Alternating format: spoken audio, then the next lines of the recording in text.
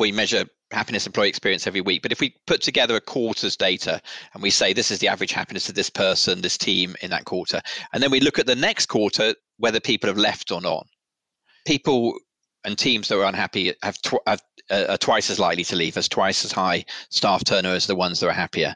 So that's immediately the next quarter. It's very quick. If people get unhappy, they start looking for a job pretty quickly. Hello and welcome to The Melting Pot. I'm your host, Dominic Monkhouse.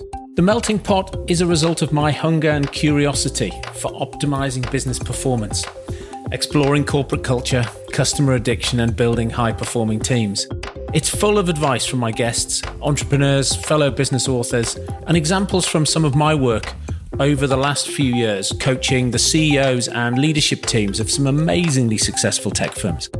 The Melting Pot is my attempt to synthesize what I've learned along the way, to help you build a highly scalable business and realize the potential of your life's work. If you enjoy the episode, head over to monkhouseandcompany.com/podcast to find today's show notes and more editions of The Melting Pot. While you're there, if you subscribe to the newsletter, you can pick up a copy of my new book, Plan B, How to Scale Your Technology Business Faster and Achieve Plan A. Enjoy. Hello, today I'm talking to Nick Marks again. Nick is the CEO and founder of Friday Pulse, which is, I guess, now my employee engagement, employee happiness, employee measurement tool of choice. Nick's been on before, so he's talked in the past about the work he did and the TED Talk he's done. But today what we're doing is we're digging into... it's in the show notes. There's a chart in the show notes that Nick and his team have put together, which looks at the weekly employee experience 2019, 2020. And so, you can just see it absolutely goes off a cliff in March. So we talk about that. We talk about why it's come back up. Where are we now? Thoughts and hopes for 2021. We chat at the end about, it ends up being some book recommendations from me, but then also there's some fond memories that Nick has for Tony Hsieh, the founder of Zappos, who passed away recently. Somebody that Nick took inspiration from and knew reasonably well. So another great chat with Nick. I hope you enjoy it as much as I did on this cold and blustery day in Salisbury. Enjoy. Hi, I'm Nick Marks. I'm the CEO and founder of Friday Pulse. And you've been on the podcast before, Nick, so people might know what Friday Pulse is. But in a few sentences, what are you trying to do with Friday Pulse? So Friday Pulse measures and improves employee experience. You can call it employee happiness, team morale, but that's what we do. I'm a statistician by trade. And I've got exceptionally interesting over my whole career, really, how you better measure people's well-being, quality of life, happiness, experience of life. And this is my latest sort of thing I'm doing. And I think the last time we were speaking, you said you were moved to do this because in lots of ways other people were doing it badly. Yeah, that's my most sort of grandiose and arrogant. But yes, I used to advise or more likely cajole, challenge governments on how they measured progress. That's what I did for about 15 years. And I did a TED Talk on that back in 2010. And kind of I thought, I want another challenge, maybe stupidly, I don't know. And I thought, well, I don't like the way Gallup measure engagement. I don't like the way that other people do. Maybe I've got something to say there. And it's a different field when you're trying to make a product platform rather than just write provocative papers or do talks or advise government on stuff. So it's a different process, and it's taken me quite a while to actually work out what I think the best way of measuring employees' experience of work is. That's really, when I say best, it's got to be scientifically robust, but it's also got to be useful. It's got to be practical so people can use it. It's no good just measuring stuff and watching it decay or rise. You've got to help people have an intervention. Yes. And so you've got a challenge. You've got two problems. You've got what's our mechanism for measuring the thing, and then how do we wrap it up in a tool that people will engage with more than once? Precisely. You've got to make something that fits into the working structure, the way people work, and you've got to create something which is light and useful. Is ultimately what's become my conclusion. In a lot of ways, coming out of sort of academia, think tank world, there's a temptation to want to measure things to 3 decimal places. And it's not really very useful. And really what a busy manager, a busy coach, executive wants is a direction of travel. Are we getting better? Are we getting worse? What can we do about it? And so it's about how can you answer those questions for them, and how can you provide data for them very quickly. And in a way, when I say quickly, that's my theory of change, which is that I think that if you want data to help change people, it's got to be very real time. It's got to be very responsive to what's going on, so that people, one, have confidence in it, and two, they can act on it quickly. Yes, and then make actions and be able to see whether the action they take turns up in the numbers. Totally. It's nothing more depressing than sort of doing a big intervention and then no numbers change. Yeah. But of course you don't want them to just change for the sake of changing. But what you really want to is, are you impacting people? And so at the end of the day, what we ask is people, how was their week? And we measure every week. We ask you, how have you felt at work this week, from very unhappy to very happy? And people grade that on that 1 to 5 scale. And that becomes a trend for people to watch. And you see when teams or organizations have setbacks, and you see how quickly they recover from them, and the speed they recover from them from is really resilience. It's resilience in action. It's bounce back. We're all going to have bad weeks. Organizations are all going to have setbacks. That's part of the world. It's how quickly you bounce back from them. And when you think there about resilience, is that a measure of culture? Well, I never quite know how to define culture. I mean, as a statistician, I'm very interested in constructs that you can define and measure. I mean, it's like engagement. I don't really know what it is. There's as many definitions of engagements as there are consultants out there with tools. Whereas how they feel at work, we do understand how emotions work. We do understand that at the core of our emotional experience is basically a good bad signal, which from a sort of evolutionary perspective is, should I approach this or should I avoid it? And in that sense, all of our measurement tools are built upon the ideas. Can we pick up that good bad signal? Can we communicate it quickly? Can we help people act on it? And so I feel much more confident as a statistician about what I'm measuring when I ask people about their experience. Whereas when I ask how engaged you are, people don't know. It's like if you ask people how meaningful is your work, it sounds great, but people don't know what the top of that scale is. Do they have to be Mother Teresa? Do they have to be Nelson Mandela? We don't really understand what we have to be, to be meaningful and contribute. It's like, will you go the extra mile? Yeah, but will you go 10 miles? Will you go 100 miles? I mean, there's sort of no limit to it. And whereas actually, if you say, how have you felt? Have you been happy this week? Have you not been happy this week? We understand that. That's our felt experience, and we have a sense of enough with that experience as well. Yeah, I'm happy. Yeah, I'm really happy. Well, and what your 5 was the last time you had a 5 or a 1. It's your scale, and individual scales are then comparable. They are broadly speaking. I mean, we find very minor cultural effects if we look big internationally. That's me being a very nerdy statistician, but yes. But there were some people. So we ask on a 1 to 5 scale, where 3 is okay. We mark it yellow. We mark the happy as green, so people know they're giving a traffic light. But some people's set point is more about okay each week, and some is more about 4 being happy. But the ones that are okay, they are less enthusiastic than the ones that are happy. So they're definitely even their set points are they contribute different amounts with those. And so, just going back to resilience, then, if a team suffers a setback and bounces back, that sort of measuring that elasticity tells you something about that team. Absolutely. I mean, it could be about an internal resilience. It could be about continued pressure from outside. I mean, in a sense, there's how well the team is responding to any challenge, and of course, there's how big is the challenge. And I mean, it's like we all face the biggest challenge, one of the biggest global challenges, the biggest global challenge in my lifetime last year, and it's all there in the data. Everybody had a setback in the middle of March last year. Every one of our clients, all across the data sets, and there was a huge dip, and then there's a slow building out of that. And of course, some of our clients and some of the data we look at, people have done better. Some teams have responded better, some have done less well. And that's partly that some sectors was, been so badly hit and some haven't. But it's also about the internal resilience of those teams, in the teams that were able to be agile, were able to talk to each other and collaborate, have done much better than those that didn't. And how do you know that in your data? I think when we, in a sense, so we are a bit like a zero accounting package for an organization. We provide the data. We don't necessarily provide the strategy. We do provide a lot of clues about how to do it, but we don't necessarily know all of the reasons why people are responding like they are. But in some ways, that's asking too much of the data in some ways. The reason people sometimes ask 80 questions in a staff survey is they kind of want to get to the why, right? And then, but then, you have to do all of the statistics about it. And then it's still your opinion as a statistician. So what I've tended to do is basically use the stats to capture whether it's going well for not or well people, and then delegate the responsibility of understanding it to the team leader, to the organization themselves. So we feed back all of the data. So ultimately what we do is we build a feedback loop.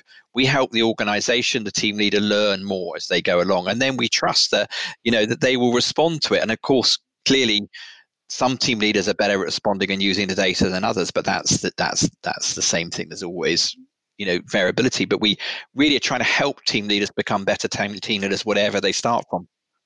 So you're talking then about teams. And I think back to when I was, running organizations, and I think I was thinking about culture as the company having a culture.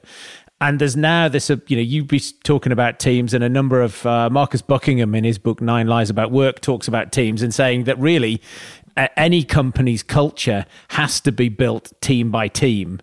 And those sort of team leaders, managers, and the experience that the people have working with their day-to-day manager or day-to-day team leader, 85% of their experience is in that team as a result of that group that the manager runs. And so being able to break it down each week and look at happiness by team is, it must be it's now I think back and think, I wish I'd had this type of data. At the time we were using Gallup Q12, and we were maybe doing it quarterly or every 6 months. And there's a long lag between then getting the data and doing something, and then seeing whether the thing that you did has an impact. So weekly data is just fantastic. Yeah, it took us quite a time to sort of figure out that was the best way. But there's two things in there. There's the cadence we do it, which is very rapidly, but then there's also the split down. And people often say, as you said, we've got a culture, and our culture's like this, and it's defined by a list of values on the wall, which are normally very fine words. But of course, it's behaviors, isn't it? Really, it's actually how we behave with each other. And what I can tell you is, whatever data I look about in an organization, there's not one culture. There's lots of microcultures, and there's hot and cold spots in every organization. Of course, whole organizations, there is an effect. But as you say, I don't have a precise figure on it, but I think it's about 4 times as much of an effect of the team as from the whole organization, which I guess is about 80%. But it's like, when I look at the correlation coefficients between, the similarity to other team members, to other people in the rest of the organization, it's sort of more, the effect size are about that size, 3 to 4 times more. So that old adage that people join organization and leave managers is kind of almost certainly correct. Yes, and if you overlay, so if you take the, I'm just thinking, what it makes me interested in wanting to do with the data is, it makes me want to look at the happiness data and overlay that with maybe ability to hire and retain, talented employees, A players. Is there can you see a correlation between, and therefore implied causality maybe between, staff turnover and low happiness? Absolutely. So if we measure, we measure happiness employee experience every week, but if we put together a quarter's data and we say this is the average happiness of this person, this team in that quarter, and then we look at the next quarter, whether people have left or not, then people and teams that are unhappy are twice as likely to leave, as twice as high staff turnover as the ones that are happier. So that's immediately the next quarter. It's very quick. If people get unhappy, they start looking for a job pretty quickly. What I don't know is whether they're A players or not, because we don't have that data to know whether they're A players or not. But I know about it, the relationship to staff turnover. So what I will say is we have this 5-point scale, which is a half-point movement. So, moving half a point between one of them on average is 17% lower staff turnover, half a point change. Oh, wow. So 1 point change. Yeah. So it's not 17% lower as if you've got 25%. Yeah, 17% of what you've got. Yeah. And just to take you back to something you said earlier, you said I wasn't, or maybe I'm not a fan of the way Gallup measures engagement. And not to knock on Gallup, because I've used the tool a lot, but in the past. But what is it about the way in which they do it that you think we could do better? So the Q12 is basically 12 behaviors that they know are related to productivity, and what they basically, in a way, in Gallup's world, engagement is a code word for productivity, but they don't have an overall construct of engagement. So when they say in their State of the Union or whatever it is, the State of the World engagement report, they say engagement is down by 13% or 13% of people are disengaged, whatever the value is. What they're basically looking at is they've gathered those 12 variables together. They've made a sort of huge bell curve, and they've said somewhere along the line, this is engaged, this is disengaged, and they cut that as a point. And there's no overall construct really that they're measuring. It's a hidden construct. Whereas what we do is we say, look, how was your week? And we've got a very clear outcome variable, which is that it's good if people have more good weeks than bad weeks, basically. And the sort of the more the better, though I would never say happiness is a variable to maximize. It's sort of to optimize, because you want people to be you want them to be unhappy sometimes, in the sense if something's gone wrong. You don't want them to feel, oh, we've made a huge mistake and we're happy about it. You want them to feel that and to put it better. So it's sort of an optimization game that you're going with the variable, but we've got a very clear outcome, and therefore we can look at the drivers of it. Whereas basically you just have to, like Gallup have a question on good friends. I've got nothing complained about having they call it a best friend, but we have a question about friendship, which is fine. But is that as important as feedback? I mean, is it? How do they know? And basically what we can say is that we know that team relationships are this important. We know that challenge is this important, and we can look at the weights because we've got an outcome variable. They've got no outcome variable, and I also it's so people don't really know how to use that data, is what I would say. And they don't collect it often enough, and they've got this very weird thing where some of their questions are have you had this feedback in the last month? Some are 6 months, some are this week. So they're mixing all sorts of cadences, and I think it's very helpful if we go, we have two parts of our tool, which is how happy were you this week, and then once a quarter we ask people, more deeper questions about the key drivers of good experience at work, and I think that having that clarity of cadence, of time frames, is really important to be useful. I mean, the happiness, the best friend at work thing is always one of those things that it is probably the most contentious, if you like, whenever you roll it out anywhere, because I know one company sent everybody teddy bears called best friend, and trying to game the system. But it was just, I think in Gallup's world, they say, look, when we've looked at high performing teams, one of the things we find is people in high performing teams say they have a best friend at work. It's just one of those things, but it's in the pyramid, so it's further up the pyramid. It's not the one. It's not the one you jump to fix straight away. No, but as someone that designs questions, one of the really annoying things about that question is the word best, and the word best translates between different languages with different weights. So between American English and English, we mean different things by best friends. For me, there's quite a high bar for a best friend. And in America, it's slightly less, and that's a cultural interpretation of the word best. When you put that into a different language, so you translate into French, German, Italian, whatever, they have different weights again. So it's actually really poor questions design to actually include a word like that. You are showing off your nerdy creds now, right? Well, it's kind of important in the sense that, so what I always do with the question is you always try and design a question that has a complete absence to a complete fulfillment of it. So you have from not at all to completely, from very unhappy to very happy, and you have the anchors of the questions marked very carefully. And they tend, I don't know if Gallup do this. Do they have? Are they agree disagree scales? I can't remember. I can't remember what it is. It's a 5-point scale again. Anyway, agree disagree scales I always annoy me, particularly the middle point. What does neither agree disagree mean? And do people start putting in don't understand the question into that, and so you get messy data from it.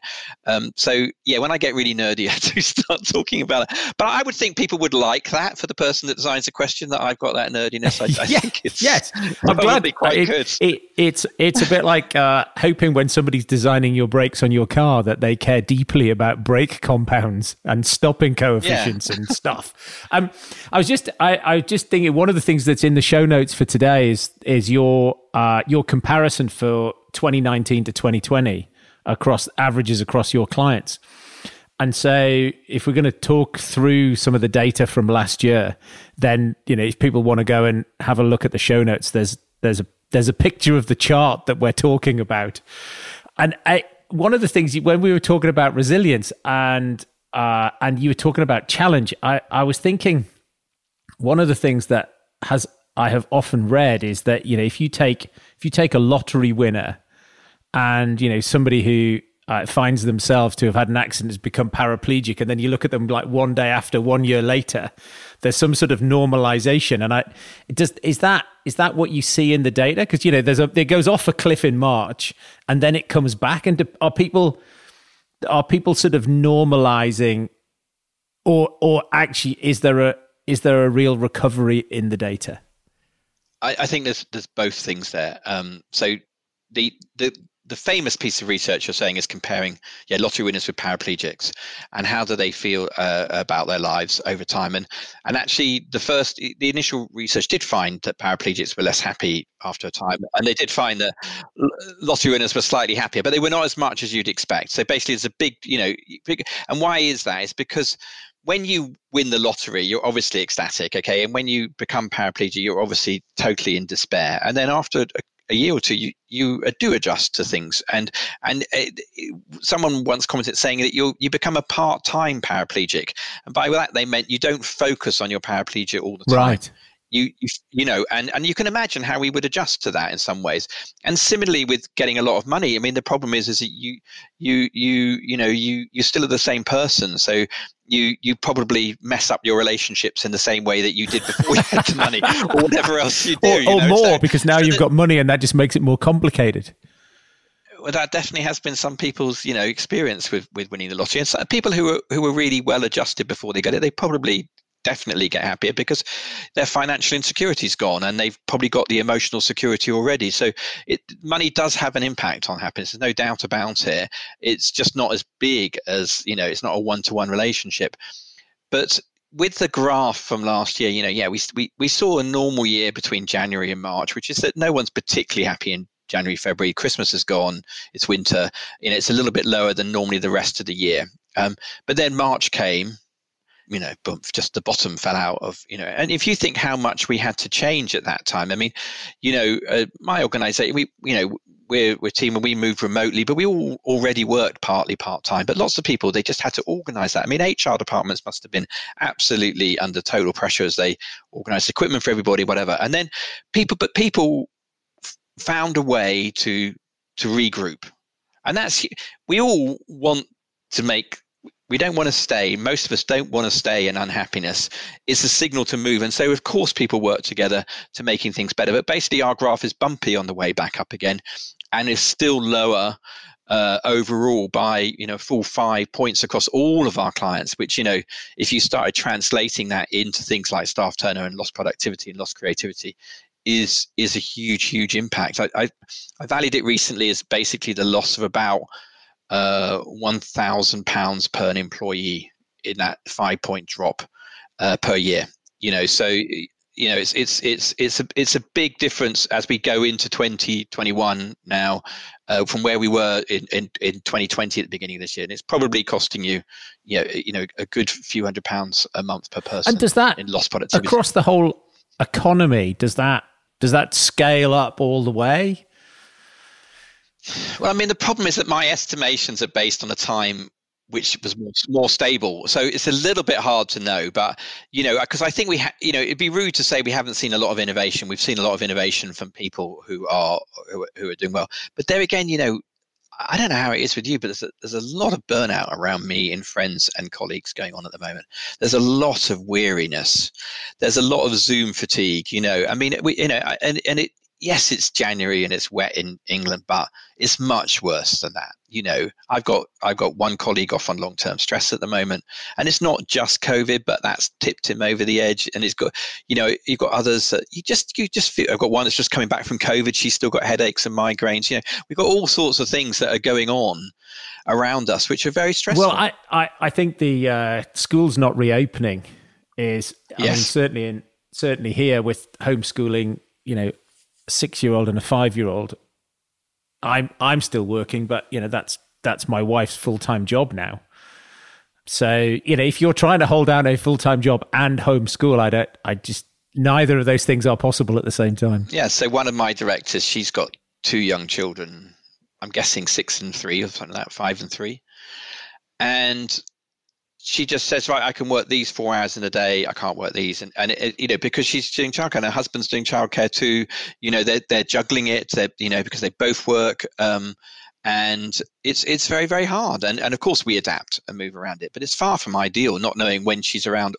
She tells you when she's around and when she's not, but of course you forget. You get in the day, okay? Oh, no. And that's nothing, no criticism of her. It's just that her reality, and she's as stressed as anything. And I think it's the some of it's the monotony. It's the like Fridays and Saturdays and Sundays and Tuesdays. If you're not going out and doing different things, that is just stressful. Like things you used to do and enjoy, you can't do. So yeah, it's weary, isn't it? I think weary is a good word for it. Yeah, my middle son is a bit of a poet, and he sent me a poem the other day, and I'm not going to get it exactly, but it goes, in the middle it goes, it's the same, the goddamn same. The cat knows something's up, and it's going to go like that. And I was so excited about his poetry writing that I wrote about it, and then about an hour later I went, but you're in quite despair, aren't you? I've sort of forgot the emotional content of the poem, because as a father I was just so proud of his poetry. But it's like, and I think that it's very Groundhoggy Day. I mean, he's got a really difficult situation. I mean, he was furloughed and then lost a job at the beginning, but then he has found a new job and he's working. But him and his wife, they just moved city in February, and they don't know anybody where they are. They're in York, and they've hardly seen anybody apart from, at least they got each other and they were only recently married. So, but they're quite isolated, and it's hard. They couldn't come for Christmas, they were coming for Christmas. They couldn't come for Christmas, it's hard. Yeah.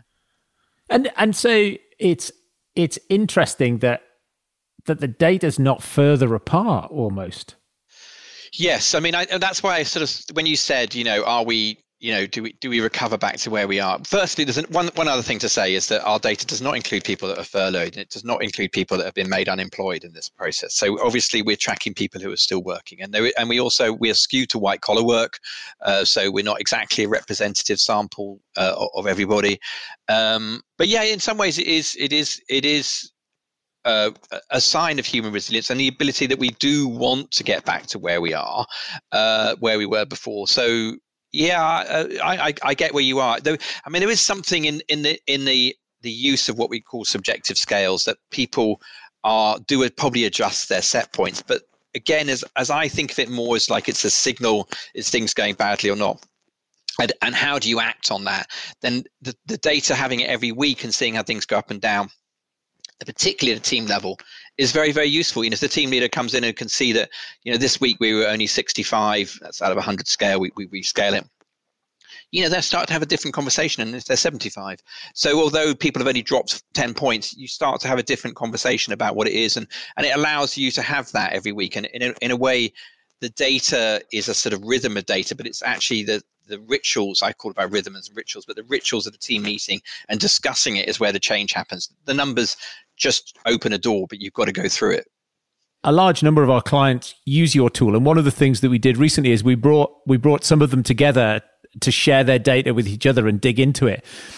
And certainly one of the things that I remember was we were looking at the age range and the impact by age, and there was a significant impact for those employees in their sort of mid-20s. They seem to be the most impacted.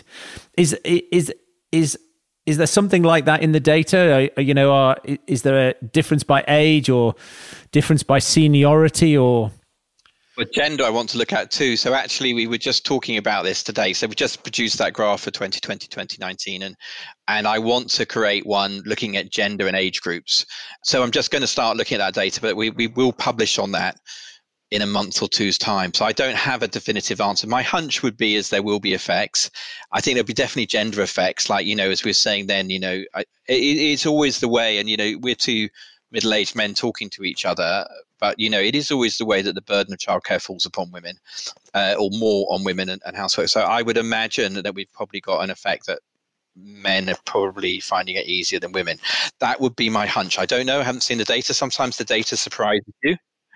So I mean, one of the examples of where the data surprised me or gave me a new information last year was I looked in, I don't know, September or something like that. I was looking at what the effects were, and I thought work-life balance would be better because people were at home. It was worse. And I think that's to do with boundaries between work and life falling, that people don't know where work ends and work begins now.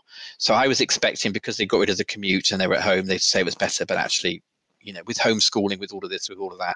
So I'm going to look at that data, and I haven't done that yet. So I will do that sometime the next.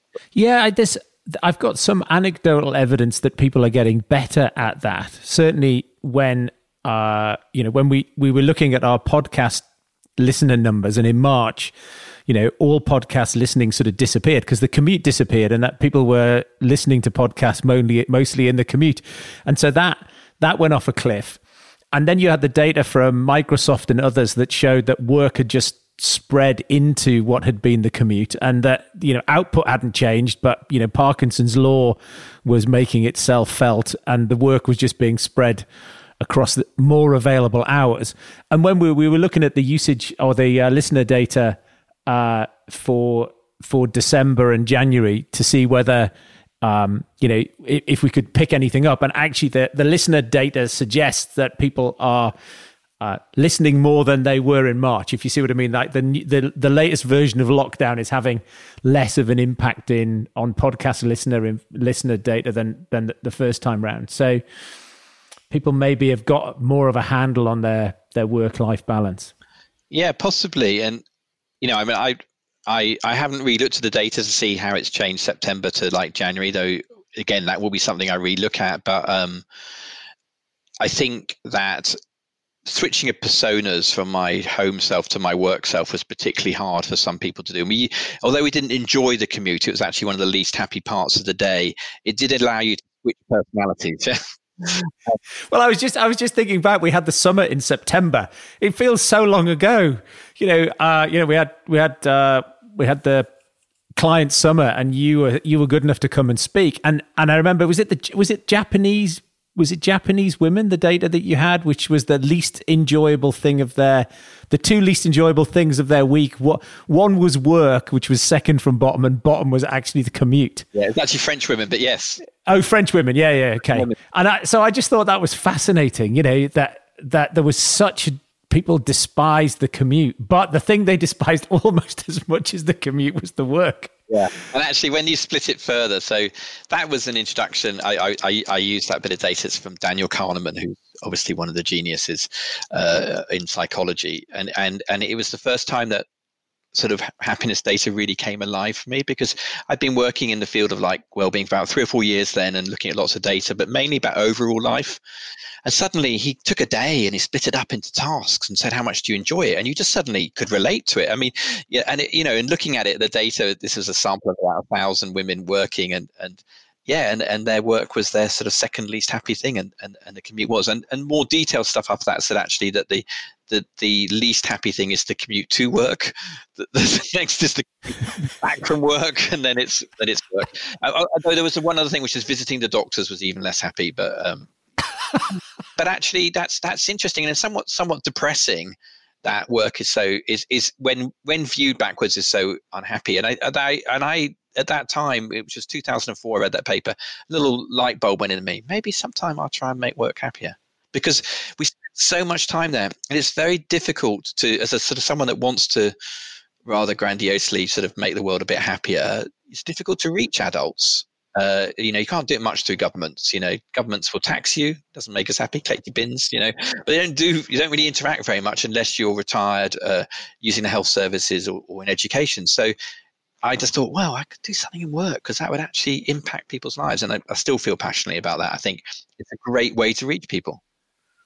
And when you look into the data, what are the levers that? So if I'm a team leader and I've got your data, what is it the data telling me that I could be doing to make life happier for my people? Yeah. So basically, what we do is every week we ask people, how have you felt? So that gives you a bit of data. But then we ask people, what's a success for you?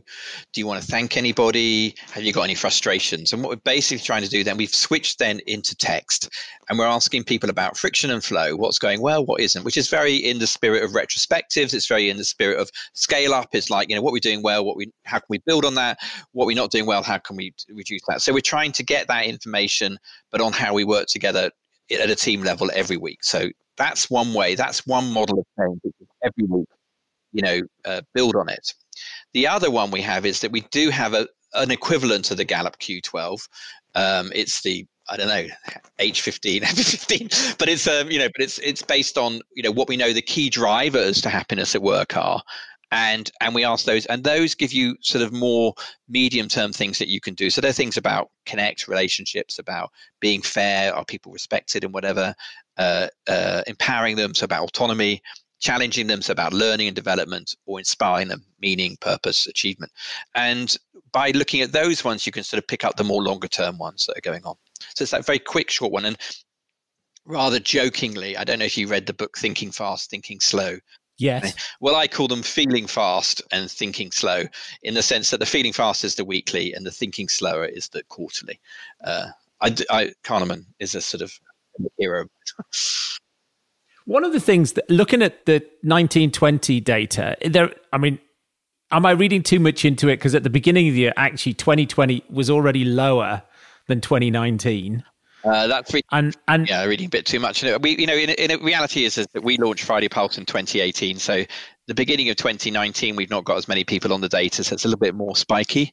I wouldn't read too much into that gap.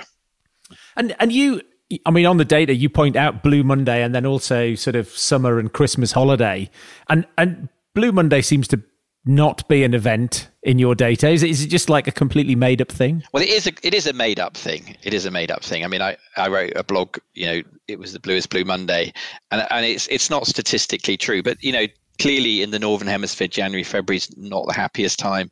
And the sort of thing with it was, people's credit card bills are due and things like that after Christmas. And it's supposed to be like that. But, it would depend an awful lot on how the weather is that day and what it is.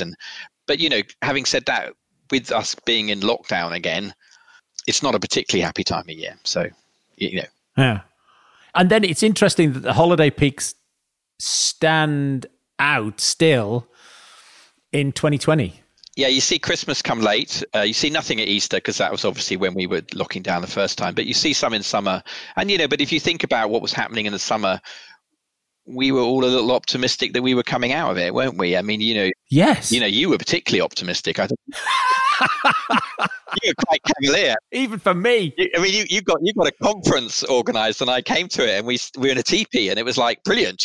That's the only live event I've done this year is your event, and it was 27 degrees and the sun shone. It was brilliant, just brilliant. It was really good, and good speakers and good food and all sorts of stuff. It was really, really good, really good. And you just think, God, I missed that, don't you? I mean, that was the overwhelming thing of my coming away from that day was I really miss live events, and I haven't done another one since. Yeah, I mean, I do keynotes down a camera, and you maybe get some chat on the side, but it's just nothing like the experience of being able to sort of see people and talk.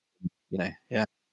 So on building on that, I am pretty confident that if you want to build an amazing business and you don't want to populate it just with people who like to sit in dark corners on their own, that actually offices play a role in the future of work. For exactly the reason that you said, which is, you can deliver a keynote down Zoom and it is functional. But it is not the same as human beings interacting with each other human beings. And often when people say, "Are you sure?" I say, "Well, look, I think the evidence now suggests that Homo sapiens defeated Neanderthals because it out-teamed them." And I just think if you bring human beings together, physically together, you get a team that you just don't get when you're on Zoom. I think we can all be incredibly pleased we had Zoom. and that we didn't have this pandemic 20 years ago, I think it would have been very different, the experience, of having to work from home with a dial-up. I mean, that's sort of an impossible thought, isn't it? And yeah, we miss people for sure. I mean, I think the balance is going to completely change, isn't it? In that, I think that, I mean, I don't know what you're thinking. I'm thinking, I run a team of 12. I'm thinking that once a month I'll rent a room when we all bring our laptops and we come together, maybe twice a month. And we'll be more remote than some. I think lots of people will have 2 or 3 days working from home, 2 or 3 days in the office. The thing we're going to have to watch for is in and out group effects, which is that my youngest is doing a placement at PwC at the moment. Wants to be an accountant, goodness knows why. He wants to go into business anyway, but he did his first placement in person. He's done his second two, remotely, and at least he did one. But for his generation coming through, how do you pick up all that learning? That person who you don't quite work with, but you sort of like, and you learn something from them, and you pick up informal mentors, and you that's all gone. So there's definitely going to be a place for in person. I just think the balance will change for sure. Yes. Can you see which people have been more resilient than others? Because there's a couple of blog posts I've read that sort of said, look, it wasn't introverts or extroverts. It was people were trying to work out, how do you spot people who might be resilient at working from home, I guess, from a profile perspective. Yeah, we don't have personality data very much in ours, and that's not the purpose of our tool. Our tool is less to diagnose; it's more to help act differently. But I'm sure there will be differences. But I know anyway. We're not all extroverts and introverts. I mean, I'm a classic extrovert in many ways. I get a lot of energy from being people, but I actually like spending time on my own, and so I haven't found it too bad, and I see people every day because I work with them, but I am looking forward to a good party, aren't you, Gar? I think Christmas was very disappointing, but it's I mean, at least I'm married to someone I like, so actually I like hanging out with her, so it's quite easy to be with her and to not not get down. But I mean, one of my sisters has got divorced during lockdown. I mean, 3 years too late in my opinion. She's got but she's had a really hard time, and just the variability of experiences is massive. It's not only personality. I think it's context and and other things too. But there definitely will be differences, and I haven't looked at that. I mean, we would have broad demographic data, like we'll have people's age, we'll have their length of service, we'll have their gender. We won't have much more than that data. I do want that there will be some things in there. I mean, it was interesting when we were looking at the clients' data, because they're a group of schools, and one of the things that we saw was that one of the groups that were particularly affected were the teachers of the children in the primary school, because as they'd gone back after the summer, the teachers were in a bubble with their class but couldn't mix with each other. So you can imagine these are predominantly single people living at home, coming to school, teaching a class and going home again. And it is just, no wonder they were finding that difficult. Much of the stuff that they might normally get from work was denied them. The staff room wasn't open in the same way.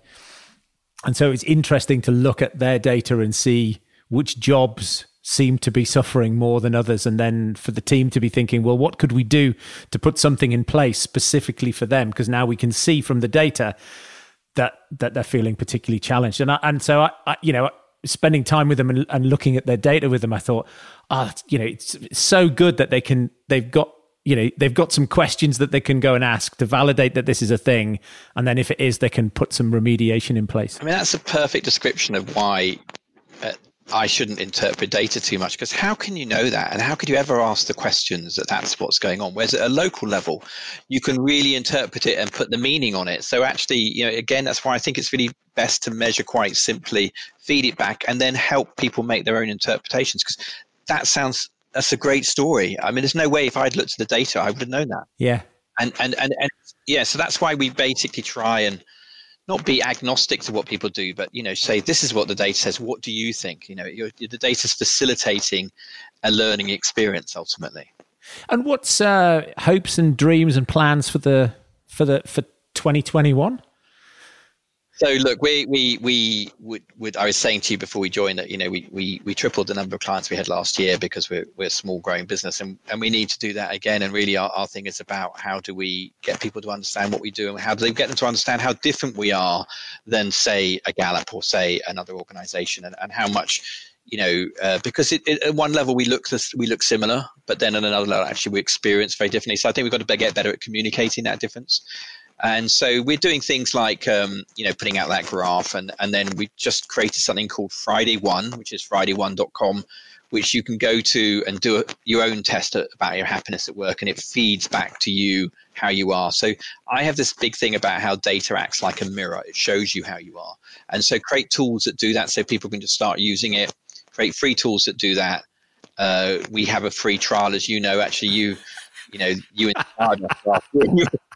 Before lockdown, you were happily saying, we need something free for people to use. And I was like, oh, I don't know. And then lockdown came. I thought, well, no one's spending any money. I'll go with what Dom thinks, sort of thing, And we opened up a free trial, and that's worked very well for us. So we have a 6-week free trial for people to come and use our product so they can see it, because we do understand we're new and different. And, basically for us, it's about growth. We want to consolidate the product. There's ways that anybody that's creating a new product has ways that you can improve it, but we don't want to bring on lots of new features. We more just want to consolidate what we've got, make what we've got better, work better for our clients, and then concentrate on basically on marketing, because people haven't heard of us. Why should they have heard of us? We're new and small, but I'm quite convinced I would be, but that's not. I'm quite better than other people, but as we know with Betamax and VHS, the best doesn't necessarily win. So I think we've got to basically just get out there and shout a bit more this year. Yeah, fab. And have you been read any good books recently? Oh yes, I have. I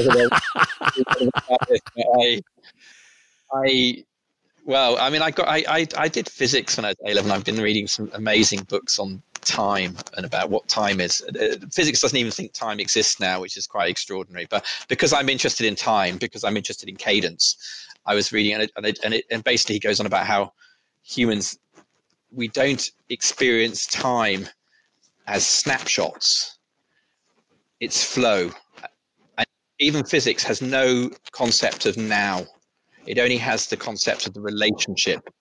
And I thought that was really interesting, because ultimately that's what I've done with the data, which is I've always rejected snapshots, and I'm interested in time trends. And it really, because it's the flow of people's experience which actually helps us understand. It's the change. So in that sense, that was just brilliant. But it's called what's it called? The Order of Time by Carlo Rovelli. But anyway, that's if you like physics.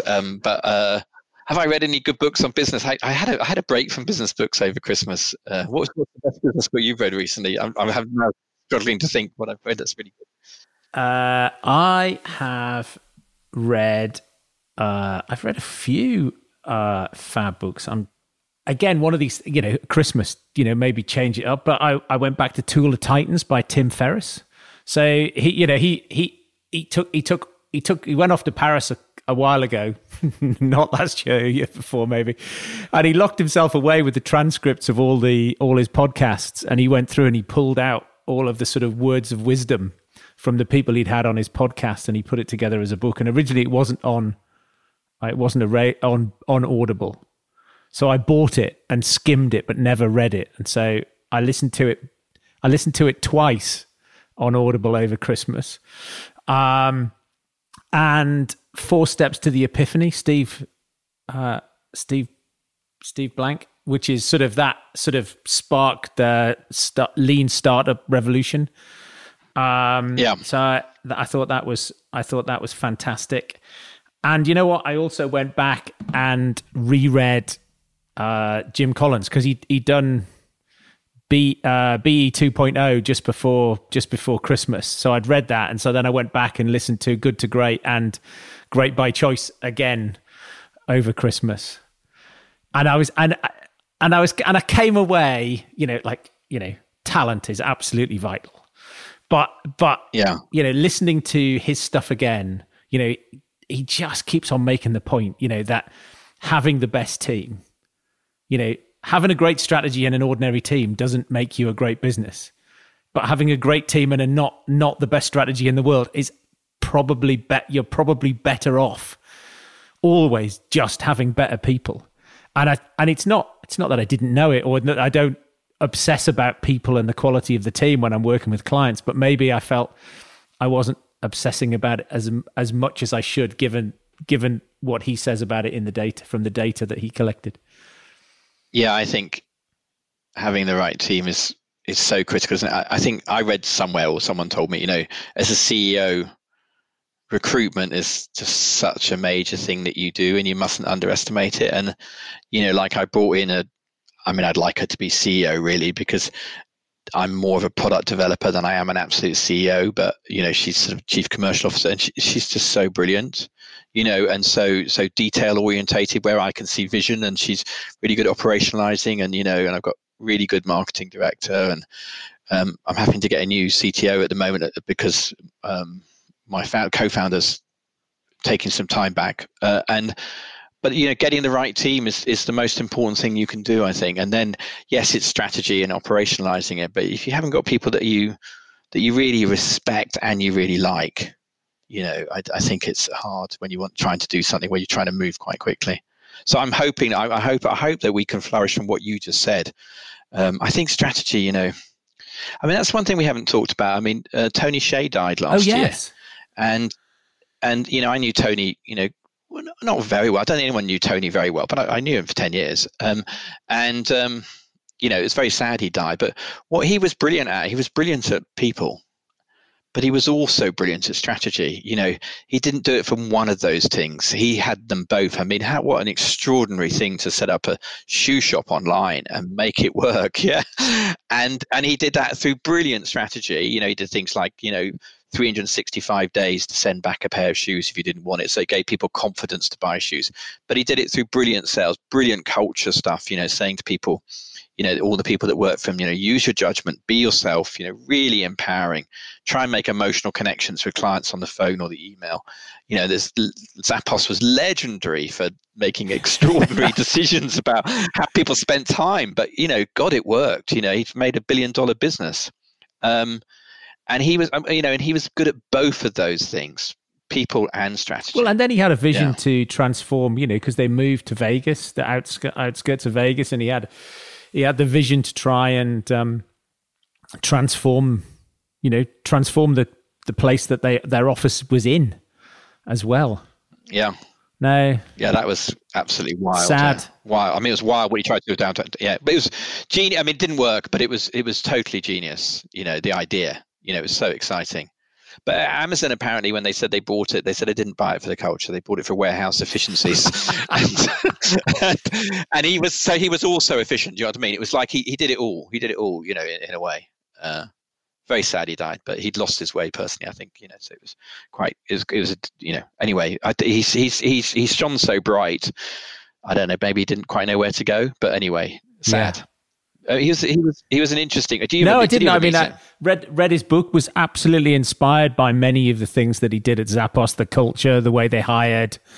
I even stole his the £2,000 bonus if you quit within the first 4 weeks. We renamed it the Foxtrot Oscar bonus, and that got us quite a lot of good PR in the UK when I was at Pier 1.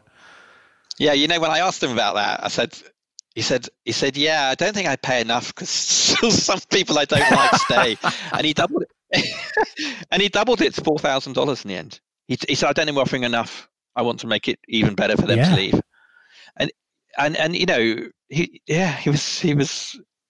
was very impish in that way. Very, very funny. And interesting man. Very difficult to know.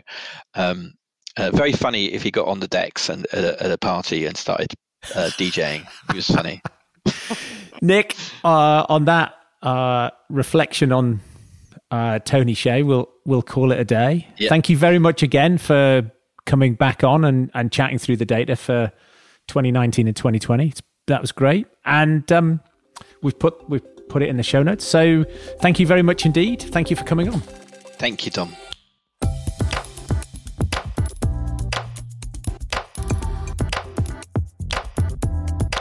Thank you for listening. I hope you enjoyed that as much as I did. If you'd be kind enough to leave a review, it will really help other like-minded entrepreneurs find this podcast and grow our community.